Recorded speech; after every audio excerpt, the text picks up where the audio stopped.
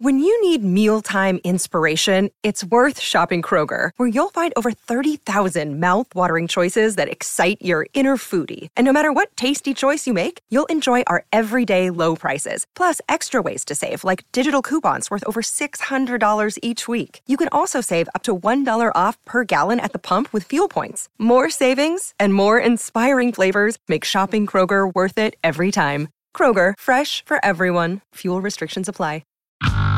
Hey, it's Matt Bove from It's Always Game Day in Buffalo. This NFL offseason, we can fit 25 hours in a day, and that's because of podcasts. They make you more productive. When you're folding laundry, paying bills, making omelets, for any other task that you've got to get done, listen while you work. Do your chores and be entertained all at the same time.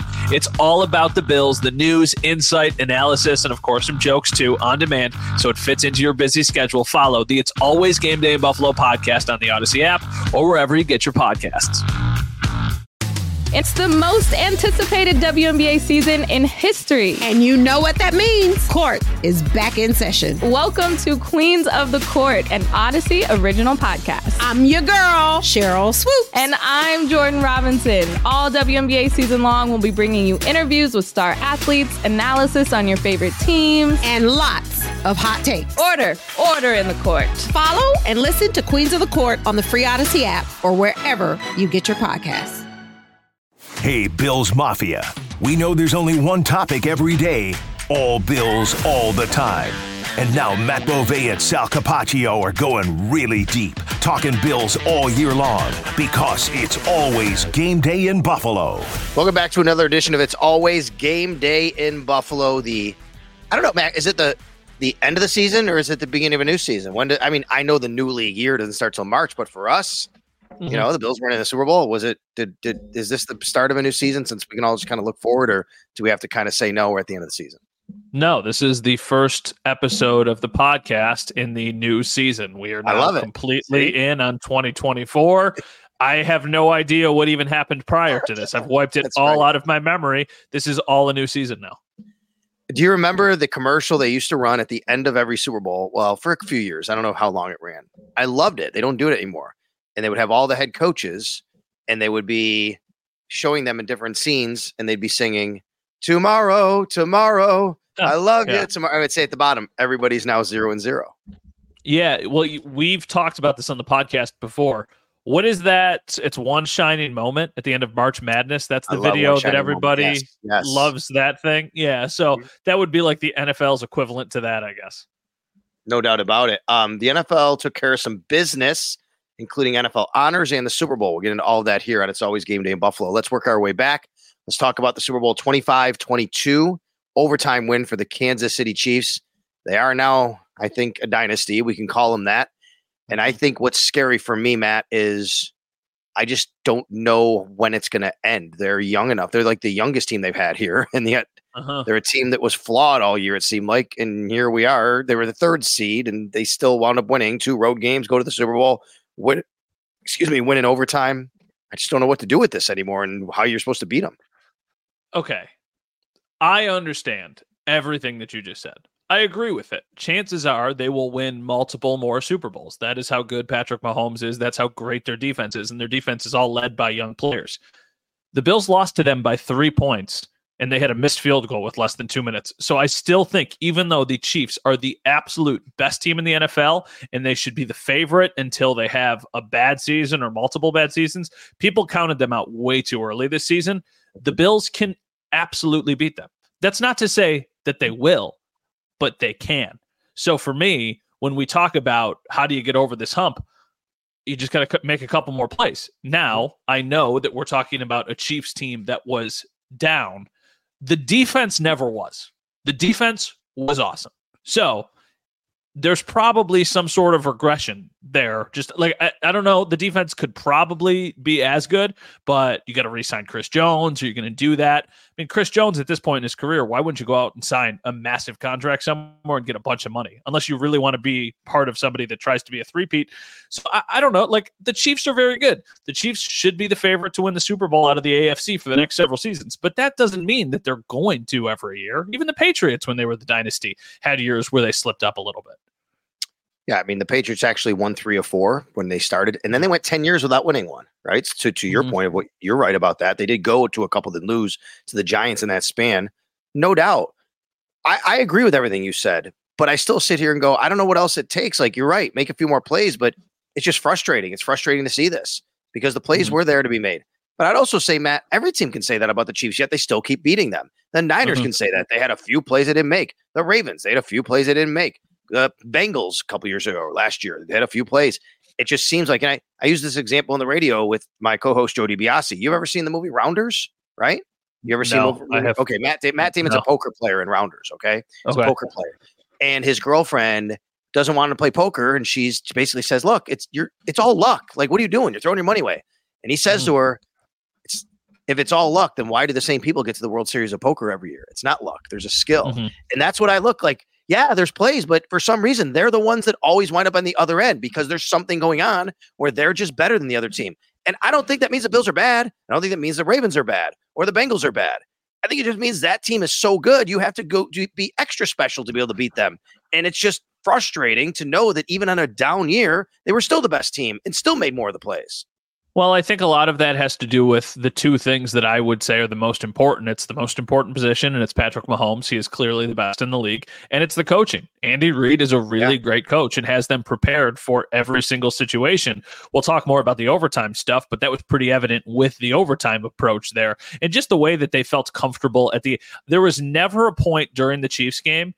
I would say when Mahomes threw the interception early in the second half, I thought for a second, oh, wow, the 49ers might win this game. But then when they didn't capitalize and then the Chiefs went down and scored on that crazy, punt that hit the dude's foot and then Ray McCloud isn't able to pick it up, like just live betting the Chiefs money line because it always felt like the Chiefs were still going to win the game.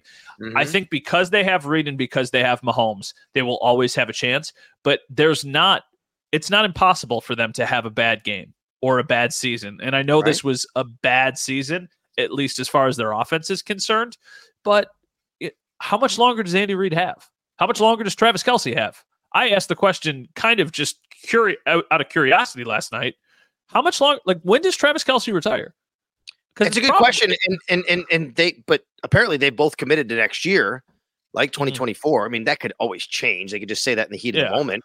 But I agree with you. I honestly thought that Kelce was going to retire this year with his brother. They're going to walk out the door together. I figured Reid to me was, okay, maybe he wins one, he does step away, but obviously the chance to do something no other team has ever done in the history of this league with a three-peat, they want to do that together, so they're back. I agree with all of that. But then I look at the other side and go, Trent McDuffie and Willie Gay and Karlaftis, right? And all these young guys and these guys that are, and I think Gay's might be a free agent, but you get the point. Like, they're all, these guys have a young defense, they have a good defense, and they didn't have any receivers really very good. And Rashee Rice came on, and yet here's Mahomes making all these plays for them. They actually have capital. They have cap space to go get guys. It just seems like it's a never ending cycle here. Yeah, but isn't there something to be said about this year when so many people counted them out, they still won? What about next year when everybody thinks that they're going to do it and they're going to be even better? Maybe they take a step back. There is something beautiful about, nobody's ever going to call the Chiefs an underdog, but they could use the whole nobody believes in us thing as fuel. And nobody's going to say that, or nobody should say that. It doesn't make any sense for people to say that about a team that has won back-to-back Super Bowls. If they are at a point next year where they lose a couple games in a row and everybody starts to have the conversation, it's crazy talk, because until they are no longer playing, until they are eliminated, they are still the biggest threat. And that's why, to me, like, I don't know. Like, it feels like this year a little bit they exceeded expectations and they won a Super Bowl, and it's really impressive because of the resume that they have. But eventually they'll slip up. Like, it just happens. Like, the Patriots, history has a way of repeating itself. The Patriots dynasty was an incredible dynasty at the beginning and at the end. But like you said, there were all those lean years in the middle. So if you're a Bills fan and you're listening to this, you hope that that's what's about to happen to the Chiefs, because we were saying the same. Well, we weren't, but a lot of people were saying the same thing about the Patriots after they won their third one. And then they had to wait a long, long time. The Chiefs have now gone to 6 straight AFC Championship games. The Patriots went to 8 straight, believe it or not. That's crazy. At the tail end of their dynasty, actually, not even at the beginning. At the beginning, they went to a bunch in a row anyway. Then they went to 8 straight, and they went to pretty much like 15 out of 20 or something like that, which was insane. I don't know if it's exactly the numbers, but all right, let's talk about the game itself. The team we haven't talked about much is the Niners after the game. What did you think about Brock Purdy, and what did he impress you? And where do you think the Niners are in this mix going forward over the next few years? I think they're very much in it. I think, Bills fans will get a chance to see them up close next year when they come to Buffalo. I think for the Niners, they have to continue to go all in with Brock Purdy because you have a quarterback with such an affordable contract now needs to be the time when you just surround him with as much talent. Like, there is no thinking about the salary cap and about anything. It's win now, win now, win now. They took the Chiefs to overtime. They had a lead in overtime. The Chiefs converted on a 4th and 1. So there is still a lot to like about the 49ers moving forward. I thought Brock Purdy was good. I didn't think he was special. I think he missed a couple plays that other players are capable of making. But it's a little bit of an unfair comparison because the guy on the other sideline is the best maybe ever. So when you look at them and you try and compare the two of them, it's obviously not even close. But I think Purdy is a really good player. Like, I think Brock Purdy is better than your prototypical game manager. I know that there's a negative connotation with that. Yeah. I don't think he's going to be a guy who carries you ever, but I think he is a guy you can win with. Yep. I agree with that. And I agree with everything you said. I mean, they need to keep going forward. Not that there was any question that they wouldn't. I mean, they chose him, and now they have this, affordable contract, like you said. Running backs kind of age pretty quickly, so you see where McCaffrey is, but Shanahan's always been able to, get the most out of his offense. That's what he's known for there. But here we go again with, Kyle Shanahan blowing another fourth quarter lead in a big game in the Super Bowl. It's the third time he's been a part of that, basically. So we'll see where they go. And yeah, that should be interesting when they come to Buffalo next year. Is that a primetime game? San Francisco at Buffalo next year? Doesn't that feel Monday Night Football? That feels like a Monday Night Football game. Maybe even Sunday, it's huge. No, that feels like a Monday Night Football game to me, and the Chiefs-Bills feels like another 4:25 CBS game. Okay, doesn't it? Right? Yeah, like we'll do an entire schedule project.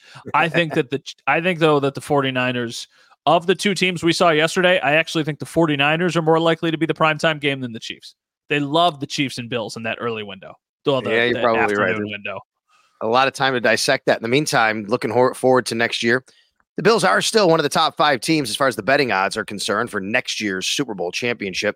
I believe the only teams ahead of them are the Niners, the Chiefs, the Ravens, and then they're tied with the Lions from what I saw. I could be wrong in that. Maybe they're top 4 right in there. You could correct me if I'm wrong. Maybe the Eagles are in there, but it just speaks to the kind of team they still have. And the fact is, Matt, as long as they have Josh Allen, who's not walking out there just looking like, Joe Namath in his last couple of years. They're always going to be one of the top 4 or 5 teams in the betting odds to win the Super Bowl. For as bleak as it may look with all of the free agents that they have and the salary cap trouble that they have, the schedule, right now, recording this on February 12th, looks really hard.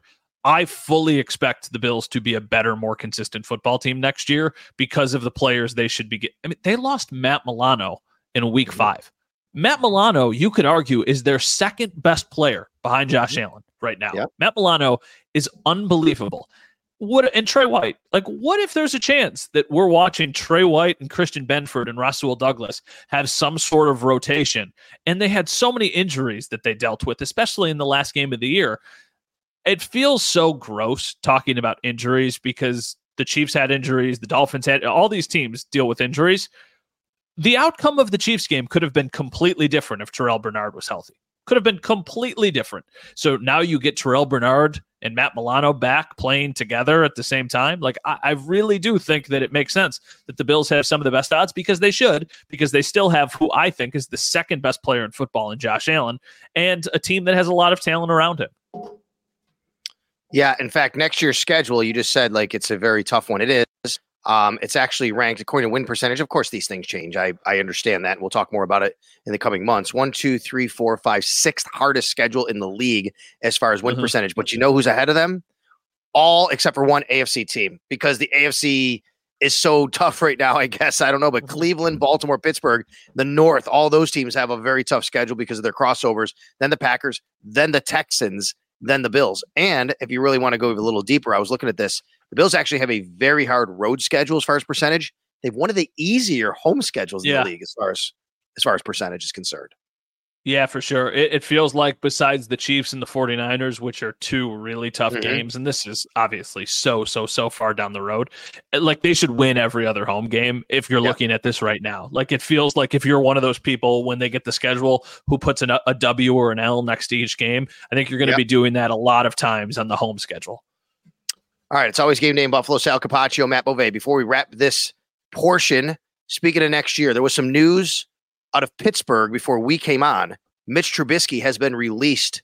They released 3 guys. He's one of them. Backup quarterback in Pittsburgh, was a backup in Buffalo. Brandon Beane said some nice things about him. He fit in really well when he was here a couple of years ago. Is that something you think the Bills might be interested in? They right now have Kyle Allen as a pending free agent and Shane Buechele, who is on the practice squad, signed a futures contract to come back next year, but he's never played a single snap in the NFL. Yeah, I think Mitch Trubisky is going to be the Bills' backup quarterback this year. Wow. I really do. I mean, unless he gets some sort of big contract from somebody, which I just do not see happening based off of how the last 2 years have gone in Pittsburgh, it just feels like it makes way too much sense. He is more of a scheme fit for the Bills than Kyle Allen is. And just because of the way Josh Allen plays, because it's another year where he's a little bit older, I feel like having an insurance policy at a backup quarterback is a smart thing to do. You hope that he would never have to play, but I feel like if he did for a couple games, you would at least think you've got a chance. I don't know if you would feel that way about Kyle Allen. So I really do think that Mitch Trubisky, I mean, I said it on the last podcast before this even happened, that I thought this could happen, and then they ended up cutting Trubisky, and now I think that it makes a lot of sense. So I totally agree about, you'd rather have Trubisky than Allen, but I would say I think they do like Shane Buechele as a young guy, and he'd be more affordable because Trubisky, his vet minimum would be a lot more than a guy in a rookie contract, obviously. But the other thing is, and believe me, I'm not here to tell you Trubisky's going to get a chance to start somewhere. But if I'm Mitch Trubisky, I'm probably at least looking at an opportunity somewhere where, you know what, if that guy has a few 5-6 games where it's not going, I might be the guy. That's not happening in Buffalo. No. But how many places will that actually be an option? Right? Like how many teams? It's a good question to dissect as we go forward because there's going to be some movement, but I think it's probably more than you realize sometimes. I mean, there's a lot of quarterback situations out there that are very, very fluid. Yeah. You know what another spot for Mitch Trubisky that would make like a lot of sense would be the Jets. If, Aaron Rodgers is coming back but has the injury questions moving forward, then that could be an option of like, hey, you could potentially play a lot of games because they're moving on from Zach Wilson. But I don't know. I guess it just depends. What does he value? Does he value familiarity and probably a time that he enjoyed in Buffalo? Or does he still think that he can potentially be a starting quarterback in this league? Well, I thought you were going to say the place that makes sense might be New England. That's where a place is. They're going to transition. Mac Jones could be dealt. So maybe that's a spot where he at least feels that he could be on the roster and they could turn to him if whatever rookie they draft, doesn't work out. But it is interesting. They have some decisions to make there. And along the rest of the roster, we'll get into that. And it's always game day in Buffalo as we go forward. I want to talk about what happened in overtime in the Super Bowl. All right, so Super Bowl goes overtime, Super Bowl 58. There's new rules here. New rules, I think by now everybody knows. Each team gets an opportunity to possess, not guaranteed to possess, an opportunity to possess. And if they both match each other, then it goes to a sudden death. The 49ers elect to take the ball. They could have kicked off. They would have still guaranteed themselves an opportunity to possess no matter what. We know how it turned out. They kick the field goal. So now the Chiefs go down, they score a touchdown, they win the game. Kyle Shanahan's getting some criticism for that decision. Are you one to criticize for that?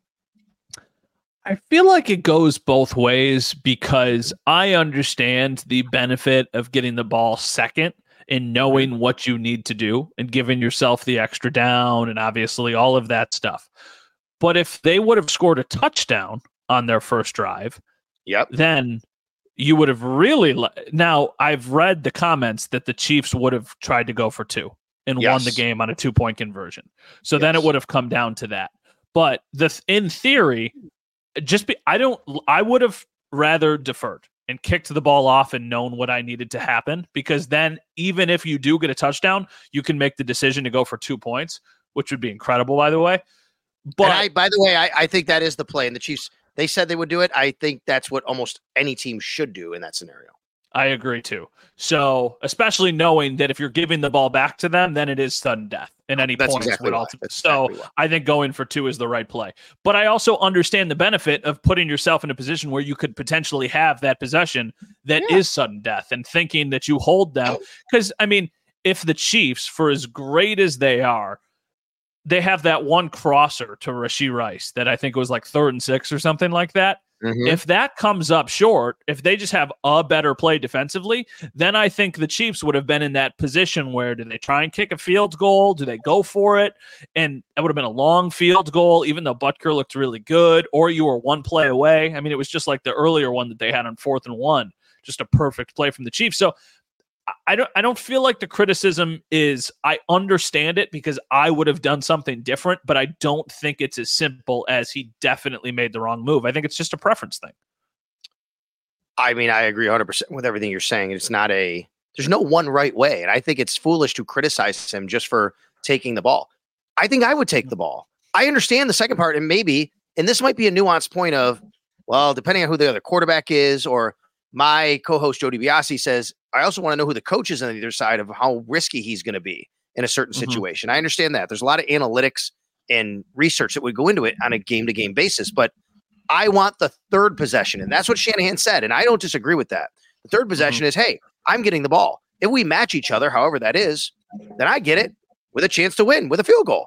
I don't think there's anything wrong with that. I totally get the sentiment of, yeah, but you know what, if I get it second, that's why you go second in college a lot of times, right? You know what you need to match or to win the game. And that's what the Chiefs said, which, as you pointed out, they also said they would go for 2. Here's the reason why you go for 2, in case anybody's wondering. Why would you do that? The reason you would go for 2 is because you're basically saying, I'm giving myself I think it's about 51% chance on a 2-point conversion, a 51% chance to win the game on one play versus having to give them the ball and a chance to win a sudden death. And I think that's probably the better play to go. And that's why the Chiefs said they would do that. No, by the way, the one thing I will criticize Kyle Shanahan for was also after the game revealed, a lot of 49ers players didn't even know the rules. They had no idea what was happening as far as, and look, you don't have to know the rules to play. I get that part of it. I think it's a peek into the window of Kyle Shanahan not being as prepared with his team overall. If he's not telling them that, or they're going through it like Andy Reid, then you wonder what else they're not necessarily prepared for.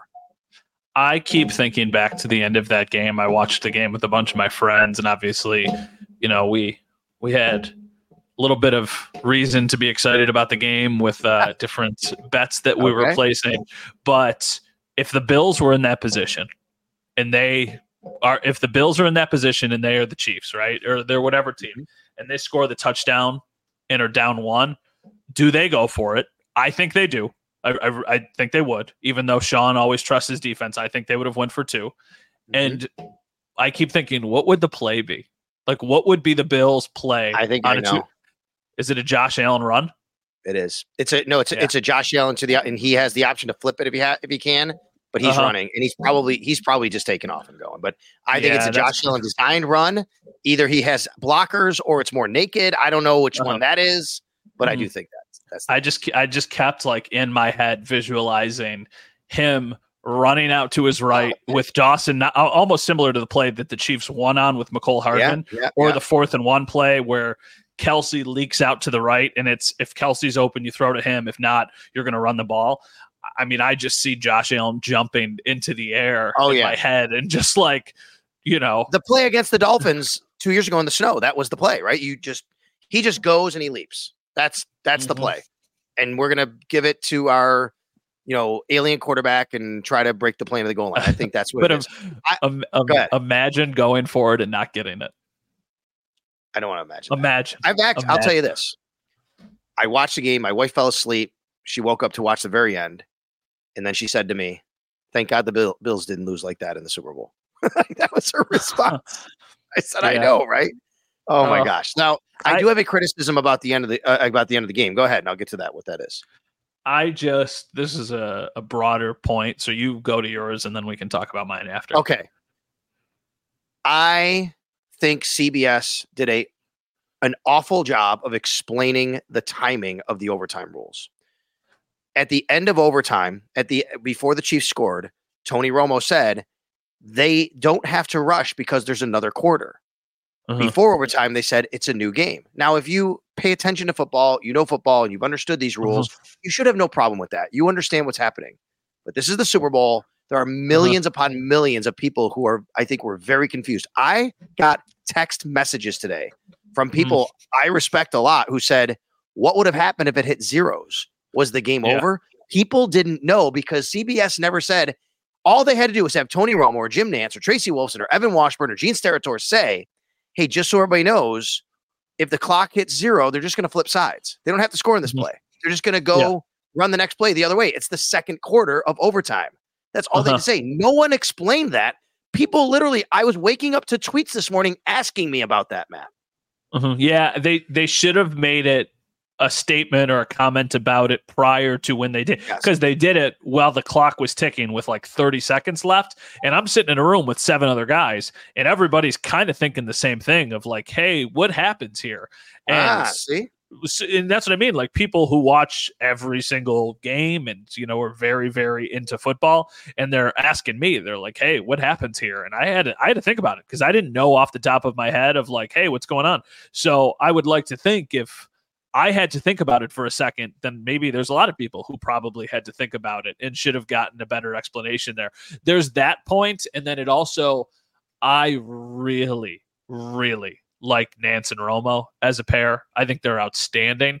The end of the game, those are the moments that like people criticize Joe Buck.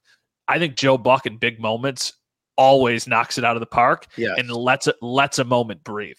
And when they win the game, and immediately we're getting an analyzing viewpoint of Andy Reid's been holding this in the bag all game. This is classic Andy Reid. Just let the moment. Like I want nothing there. I want nothing. Just let me hear the silence of the moment. I like that point. And by the way, though, I did like Jim Nantz saying jackpot Kansas City because they're in Vegas. So I like that. Nantz you're right. Nantz is amazing. Yeah, he is. So everybody knows, just so we're clear on this, what would have happened was they would have just gone to another quarter, and let's just say the game remained tied. If the Chiefs kick a field goal, and they just stay tied. At the end of the next quarter, that's when the zeros come into play because that's like a second quarter of a game. It comes to halftime. There's a 2-minute warning. There's a halftime. There's probably not Usher coming out to sing or anything. But then you start the second half, but it's sudden death at that point. But yeah, they should have explained that a little bit better. And you know who would have explained it better? And I bet you did. I'm not kidding. I'm not trying to be funny. Dora the Explorer. Matt, I watched the first half on Nickelodeon. It was awesome. And you know what? It was fun with the graphics. They were having fun with that stuff. And, you know, people would say it's cheesy. That's fine. It was entertaining. They had the slime coming out when they scored a touchdown and the 49ers first one. Every time they put a graphic up of a player, they had cool like bio information about him, not just your normal height and weight. You know, they favorite this or favorite that. But what I really liked is they had, when something happened, Dora would come on or Patrick, whoever, SpongeBob, but usually Dora, they would explain what happened. For example, there was a personal foul. Dora the Explorer comes on and goes, a personal foul is when, and she like reads it from the book, the rule book. And I'm like, that's awesome. Like football needs more of that. I'm not saying it needs it all the time, every play, but there are people who don't maybe know some of these little things that happen. And then after the foul was called, it said at the bottom, yeah, you can't do that. And I thought that was hilarious. Yeah, I didn't see any of the Nickelodeon broadcast live, but I saw a lot of the clips from the broadcast. Noah Eagle, the guy who's calling it, I'm Eagle's son, he went to Syracuse with somebody I used to work with, Adam Unger, and there was also a kid in that class named Drew Carter who is now calling games for ESPN. Yes. They are all incredibly talented and just really, really good at what they do. So I'm sure that he did a fantastic job. I like Nate Burleson a lot too. I understand your point because of the magnitude of the game. I think that that's something that should happen on as crazy as this sounds, in the Super Bowl and in the preseason, because the preseason is the time when you're dusting off the webs a little bit, the cobwebs, and you're trying to get everybody back up to speed to football. I don't know if you need that I think at one point, I think at a certain point it would get a little bit overdone if you were always giving an explanation of what was going on. I totally understand that. I'll give you one more example before we move off this. I want to say this part of it. So at one point, Dora comes on and says, the referee is the guy in the white hat with all other seven officials on the field. And I thought, you know what? That's probably a good thing to say to people sometimes. A lot of people watching might not know the referee has a different colored hat. But what's more interesting, how many people, even regular football fans, I quizzed my friends on this today. I said, how many officials are on a football field? They're like, 6? Nope, 7. And if you were watching Nickelodeon, Dora the Explorer told you that yesterday. She said he's one of 7 officials. Again, I'm not asking for every time something happens, hey, by the way, let's go to very rudimentary. But every once in a while in a game on a Sunday, I think it'd be nice to drop some knowledge like that. That's why I like Joel Klatt on Fox Sports College. Joel Klatt on Fox Sports College broadcasts, he doesn't get like super down elementary, but he will analyze a play and say, hey, let me show you the tight end and what he did here and why. Way better than a lot of these other color analysts. I like that. I'm an educator. All right. I was a teacher once. I like that part of it. Well, that's why I think that Greg Olsen is so good at his job, because I think Greg Olsen is the perfect blend of telling you why something is going to happen and why it should happen, while also making it so the common person can understand. He's not saying like the X receiver is running a post and then like he's not doing it that way. Love it. He's like, Stephon Diggs is your best receiver, and that's why you need to get him out and do blah, blah, blah, blah. And he just has a very good way of explaining those kind of things.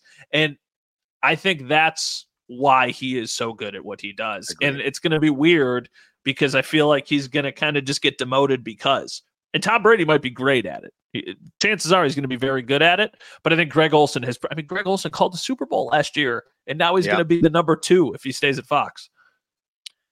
All right. For the Super Bowl, we had NFL honors. Hey everyone, this is Brett Boone. Would you know it? I've got a podcast going strong in our 4th year. Tune in as I sit down with my friends, some of the biggest names in sports, media, entertainment, for a lot of fun and in-depth conversations. As you know, baseball's been my life. It's been in the family for a long time, but it's a lot more than that here. It's sort of like taking a ride in a golf cart around a beautiful track. Join me every week for multiple episodes on the Brett Boone Podcast, available on the Odyssey app or wherever you get your podcasts.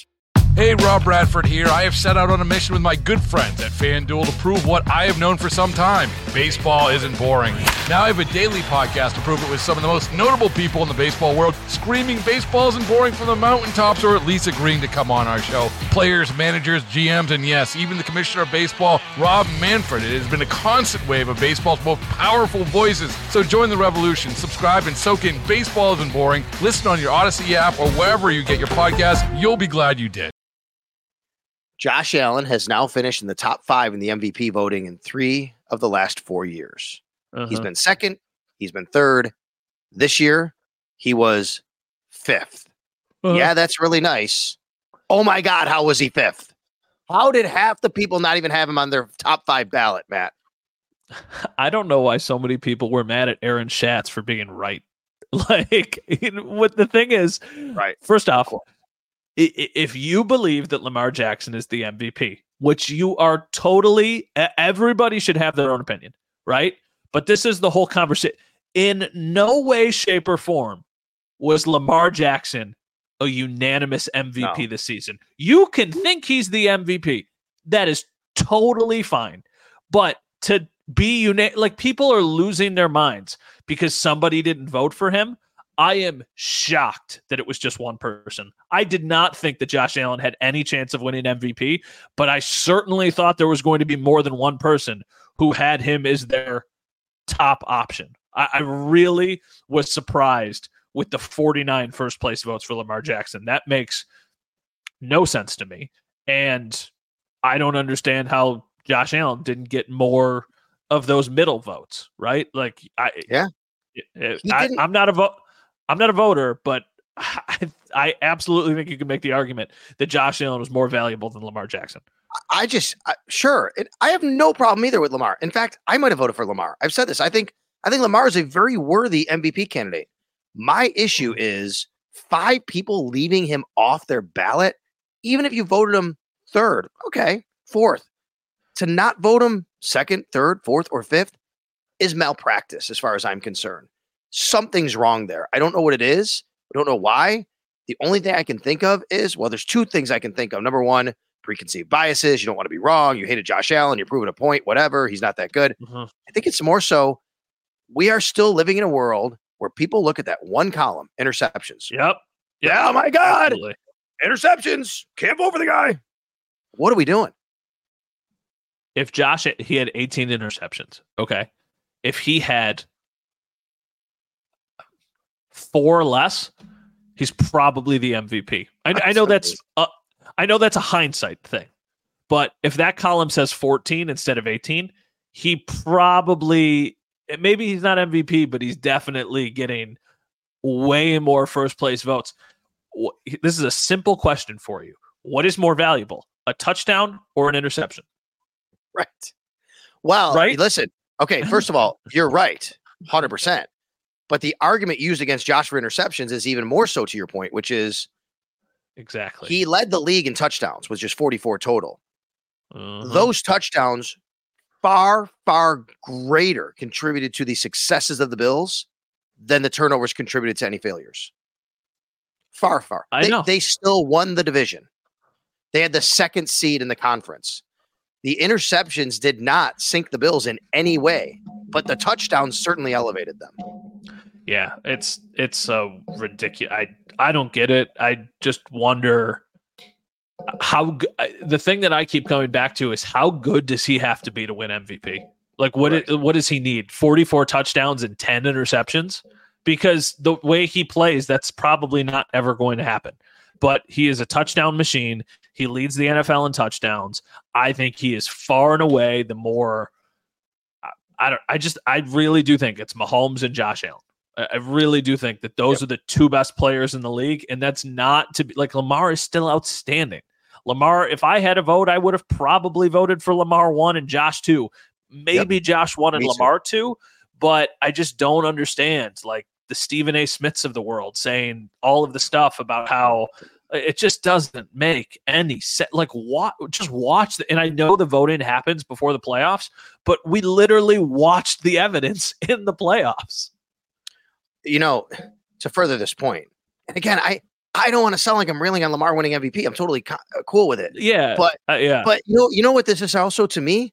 It's weird to me. Like, Matt, if Josh put up Lamar's numbers this year, people would criticize him for his numbers. They would say that was a down year for Josh Allen. He had 24 touchdowns, Lamar. 24, okay? Touchdown passes, 7 interceptions, which is really nice, 7 interceptions. So you got to give him that, and he protected the ball. 24 touchdowns. You know when the last time Josh Allen threw less than 25 touchdowns through 24 or less? It was 5 years ago, his second year in the league. He has, in reverse order, 29, 35, 36, 37. Then it was 20 and 10 his first 2 years in the league. Like, the numbers Lamar put up are totally pedestrian for a normal Josh Allen year. Yeah, well, that's what I keep looking back to. Every time I see the Lamar Jackson stat line, it's like a little better version of the 2019 Josh Allen season, but with another game. So it's like not even that much more impressive because, I mean, it obviously still was the MVP, but in 16 games, he had 20 and 9 for just passing. And what did Lamar this year have? 24, 26? 24 and 7. 24 passing touchdowns. And he's like, it's just crazy. He's an amazing player, but the discourse around it not being unanimous just didn't make any sense to me. All right. What about Damar Hamlin not winning this is so player stupid. of the year? It's so stupid. He died. He died on a football field. I mean, I get it. We're in Buffalo. We're on the beat. We grew up here. We're closer to the team. I understand that. I'm trying to leave my biases out of this, and that's why I say I'm fine with Lamar winning MVP. I might have voted for him. You might have voted for him. To not have Josh Allen top 5 is ridiculous, though. I'm not telling you the voters made a huge mistake not making Josh MVP. I am telling you the guy came back from the dead, and he should have been a comeback player of the year. I mean, come on. It is. I like the way, I think John Scott posted it. It's what do you value more, the play on the field or what you had to overcome? Or you said it in a much more eloquent way of like Joe Flacco came from just doing nothing, hanging out, to coming in and playing good football. Good. Had some really nice moments. Also had 8 interceptions in like 9 games or whatever it was. So it's not like he was playing perfect football. Also, totally warranted candidate. if he wasn't going against DeMar Hamlin, right? Like any other Right. year, I would say, hey, yeah, that makes sense. I really do think that there was a bit of DeMar Hamlin fatigue out there, and that hurt him a little bit. I think it became such a big story that people got over it, and that ultimately hurt him with the case of comeback player of the year, because another one that just doesn't make sense to me. Yeah, I think that's probably right. Other ones, though, were... Oh, by the way, you know who else said that DeMar should win comeback player of the year? Joe Flacco. Joe Flacco said that before, and then he won. He's not going to give it back. Obviously, he was voted, which is cool. The other issue I had, this is a very minor gripe, but it is a gripe. And by the way, DeMar had 8 more first place votes than Joe Flacco, and he still lost the comeback player of the year. The other gripe I had, small gripe, but the coach of the year was tied in the voting. It was Stefanski and DeMeco Ryans. They both had, I think it was 165 points on their scale. But because first place, 1 vote separated them, Stefanski got it. Come on, give coaches of the year. I looked back. We've given MVPs before. Just give coach of the year to the 2 guys. Yeah, that doesn't. None of it. Like, I don't think right now any of it. It matters from like comeback player of the year doesn't matter really to anybody. It's a really nice award, and obviously the recognition would be nice for any of those guys. Coach of the year and MVPs are the ones that I think really, really matter when it's talking about somebody's legacy. And for Josh Allen, when it's done, regardless of what happens, if he wins a Super Bowl, I think obviously it's a much stronger case for him. Right now, Josh Allen is on a Hall of Fame trajectory, but I think the one thing potentially holding him back is that a couple things. Obviously, 1, that he hasn't won at all, but 2, he doesn't have an MVP yet, even though he's got a bunch of really strong seasons, and he doesn't actually have a lot of Pro Bowls either because he just doesn't go to them. So, at the end of the day, when his career is done, those might be minor blemishes on his resume that might potentially, like Lamar Jackson, almost regardless of what happens for his career, is going to get into the Hall of Fame because he's a 2-time MVP. It's just going to happen. Josh Allen is not a guaranteed lock yet. He's trending in that direction, but not quite yet. My apologies. I think about Sal's house at the bottom of the thing there. That's my other podcast. I hit the wrong button there. It's Always Game Day in Buffalo. Here you go. I'm going to show it to you right now. There you go. It's Always Game Day in Buffalo. Before I let you go, unless you got anything else on this you want to get to, I got one final kind of impromptu question for you. I have a quick question for you too. So you can ask me your question first, and then I'll ask you my question. Okay. My question for you is, because you're a hockey guy and you played, where do you side on this Ridley Gregg Morgan Riley controversy? I don't know if anybody knows what we're talking about. If in case you don't, you might not. The Ottawa Senators were up 4-3 on the Toronto Maple Leafs. They pulled their goalie. The Maple Leafs did. The Senators had Ridley Gregg. Is it Grieg or Greg? I think it's Greg. Greg. He had a breakaway in an open net. She's going to shoot it in. And instead, he was within like 5 feet of the open net and took a wicked slap shot in, which is considered a no-no. It's a code, basically. And Morgan Riley drilled him with a cross-check into the boards. And there's a segment of fans and people who think, yeah, that's why you don't break the code. What are you doing? That's a big middle finger to the Toronto Maple Leafs. And then there's a segment of fans going, dude, it's an open net. You don't like it. Beat him. Like he had an open net and he shot it in. What do you think? Okay. There's a lot of layers to this. Okay. So Toronto Maple Leafs fans and some hockey fans, but mostly Maple Leafs fans, and there's Maple Leafs fans who I'm sure listen to this podcast, absolutely hated that slap shot into an empty net. Yeah. They also adore Jose Bautista for throwing his baseball bat 8 feet in the air after hitting a home run. Yeah. So if you're talking about breaking unwritten rules, you can't pick and choose. Also, unwritten rules are stupid.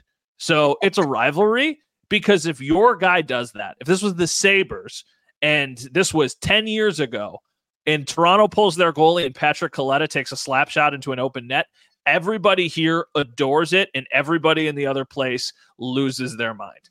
Do I think he should have taken the slap shot? No. Do I think that it's the craziest thing in the world that he did it? No. It's a rivalry. You're supposed to hate that other team, and you're supposed to try and rub salt into the wound of your opponent, especially when you're playing on your own home ice. And there's tons of Toronto Maple Leafs fans that are there because they take over basically every game that's in Ontario or in Buffalo. Now, the counterpoint is I have no issue with Morgan Riley doing something about it, I have an issue with what he did. Because to me, that's really soft. Like two-handing somebody in the face is soft. I don't know if he went to his face. He really went to his shoulder, and it kind of like hit the shoulder and then came up into the face, but it was still high. Putting your stick in that position is cowardly, in my opinion. Now, if you go up to him and just drop your gloves and wrestle him down to the ice, I think that is totally fair. Like, listen, you're trying to make a statement. I just didn't like the whole, in my viewpoint, a cross jack to anywhere, shoulder or above. So I don't really have an issue with the response. I have an issue with how far the response was taken. I like it. I think this is the right spot to be. It's probably where I land, which is I have no problem with him doing it. Like all that stuff, rivalry, making a point, like you're just tired of this team. But once you do it, you better turn around and get ready to get drilled because someone's coming after you. And in hockey, we can always say like, okay, getting fighting out of the game. That's fine. That's great. Like we got fighting out of the game way it used to be, but it's still a physical sport. And if you're going to do that, just know that it's coming. And Morgan Rielly, yes, that's right. He could have made sure he looks at him and goes after him, hugs him, let's go, bam, bam, bam, whatever. That would have been better. So yeah, it was pretty amazing to watch. And don't put yourself in a position where you got to pull your goalie because that's right. You lost the game. You know what I mean? Like you don't want somebody to showboat a little bit, then don't lose the game. Like it's not rocket. These unwritten rules, especially in baseball, they just drive me crazy. I think it's so stupid. It's like, I don't know. I don't know. Whatever. You had a question for me? Yeah. So on Friday, grocery shopping, local grocery store, starts with a W, no free ads. And I'm walking around and I'm looking at everybody. And, it's a Friday before a Super Bowl weekend. People are getting their groceries. And I'm just sitting there and I'm looking around and I'm thinking to myself, what would this grocery store be like if the Bills were playing in the Super Bowl? And then that conversation extended to Sunday. I'm out in my neighborhood walking around with the dog. And like, there's people getting ready to have Super Bowl parties. And I see a couple people outside, like cooking and smoking some stuff, like smoking, like, I don't know, it looks like ribs or something. And I'm just wondering, like, what is the day of the Super Bowl like for a fan getting ready for their team to play in that game? Like in the 90s, what was it like getting ready for I would imagine it had to be the most stressful excitement. I don't even know what your emotions would feel like. I can only speak from my experience of when the Bills were in it. And I was young though. This first Super Bowl, I was a senior in high school, but I was working at a pizzeria and I had to work all the way up until kickoff. And I left to go to my buddy's house and I brought the pizza to them. So that was it for me.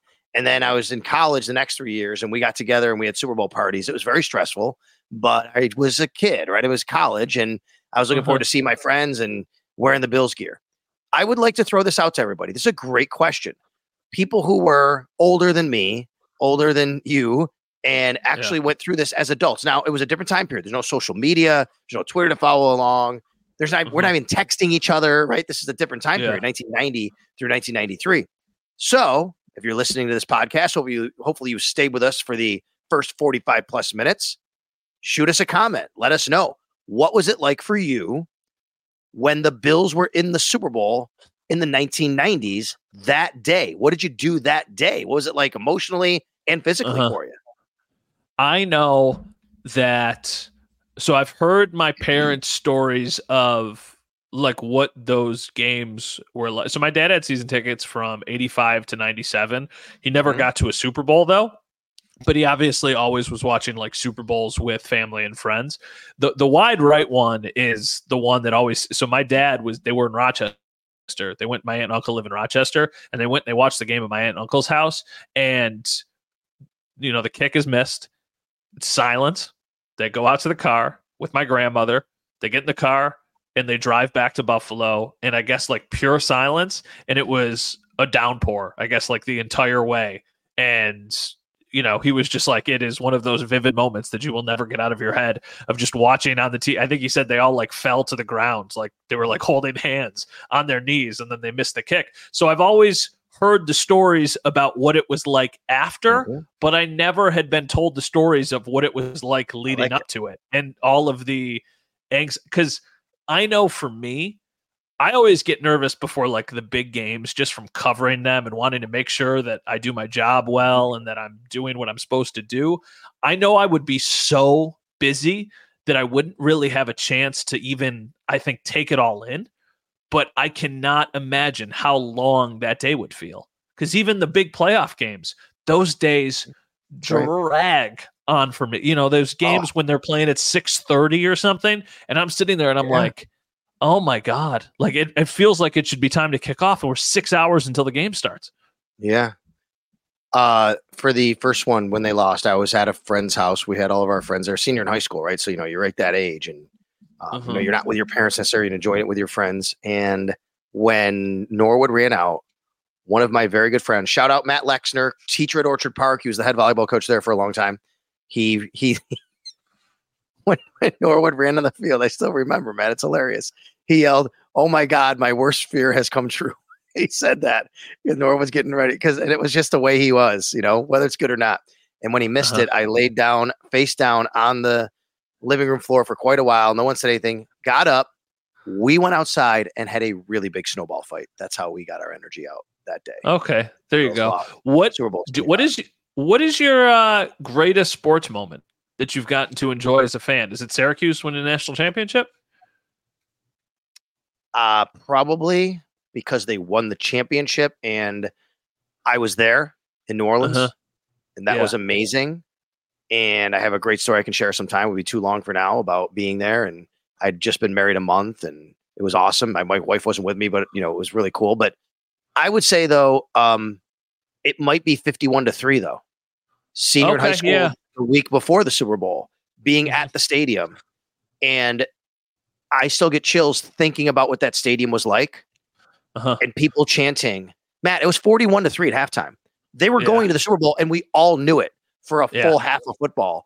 And it was not a game anymore. It was a party in the stadium for a half hour, for 2 halves, or for a half, 2 quarters. It was incredible.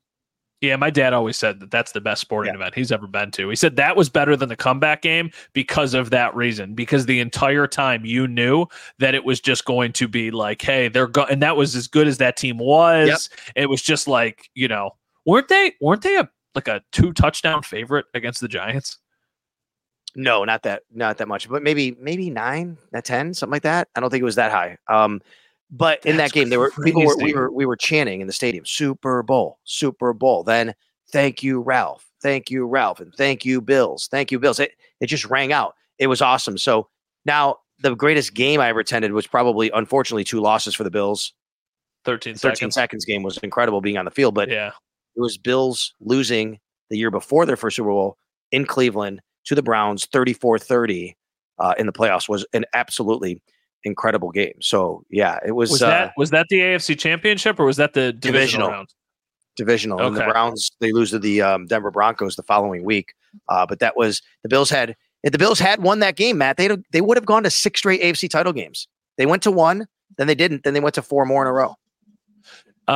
What I didn't know is I saw a graphic a couple days ago before the Super Bowl of all of the Super Bowls played and like the winner and the loser.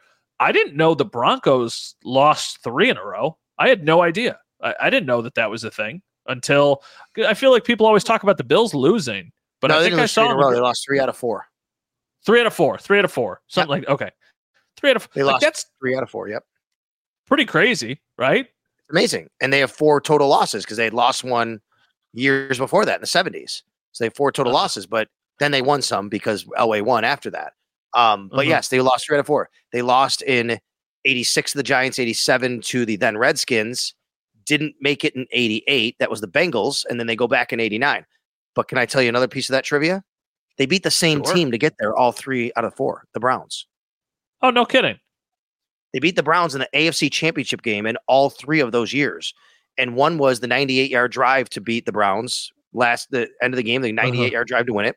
One was the Browns fumbling on their way to the end zone to win the game, and Ernest Biner fumbled, and that's how the Broncos beat them. And then one was a blowout. I remember all those games as a kid. By the way, shout out to your late dad for getting season tickets in 85, a year after they go 2-14. And your dad's like, I'm getting seasons for this team, even before they got Kelly.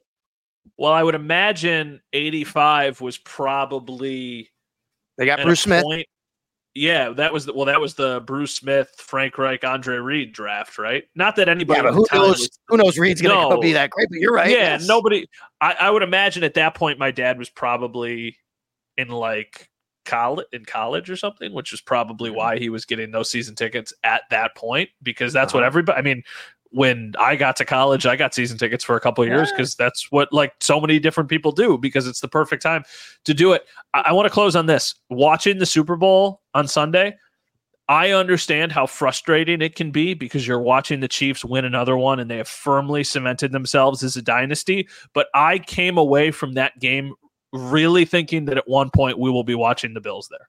Like, I understand how good the Chiefs are, but I really do think the Bills are knocking on the door. There's going to be people who are like, well, they'll never get there with Sean McDermott. They're never going to get there because they've blown their best opportunities. But more than anything, I think I trust number 17. Like, I watch those games and I'm like, Josh Allen should be playing in those games. And I still think that he will. New Orleans next year. Maybe we can make that happen and we'll be down there for that.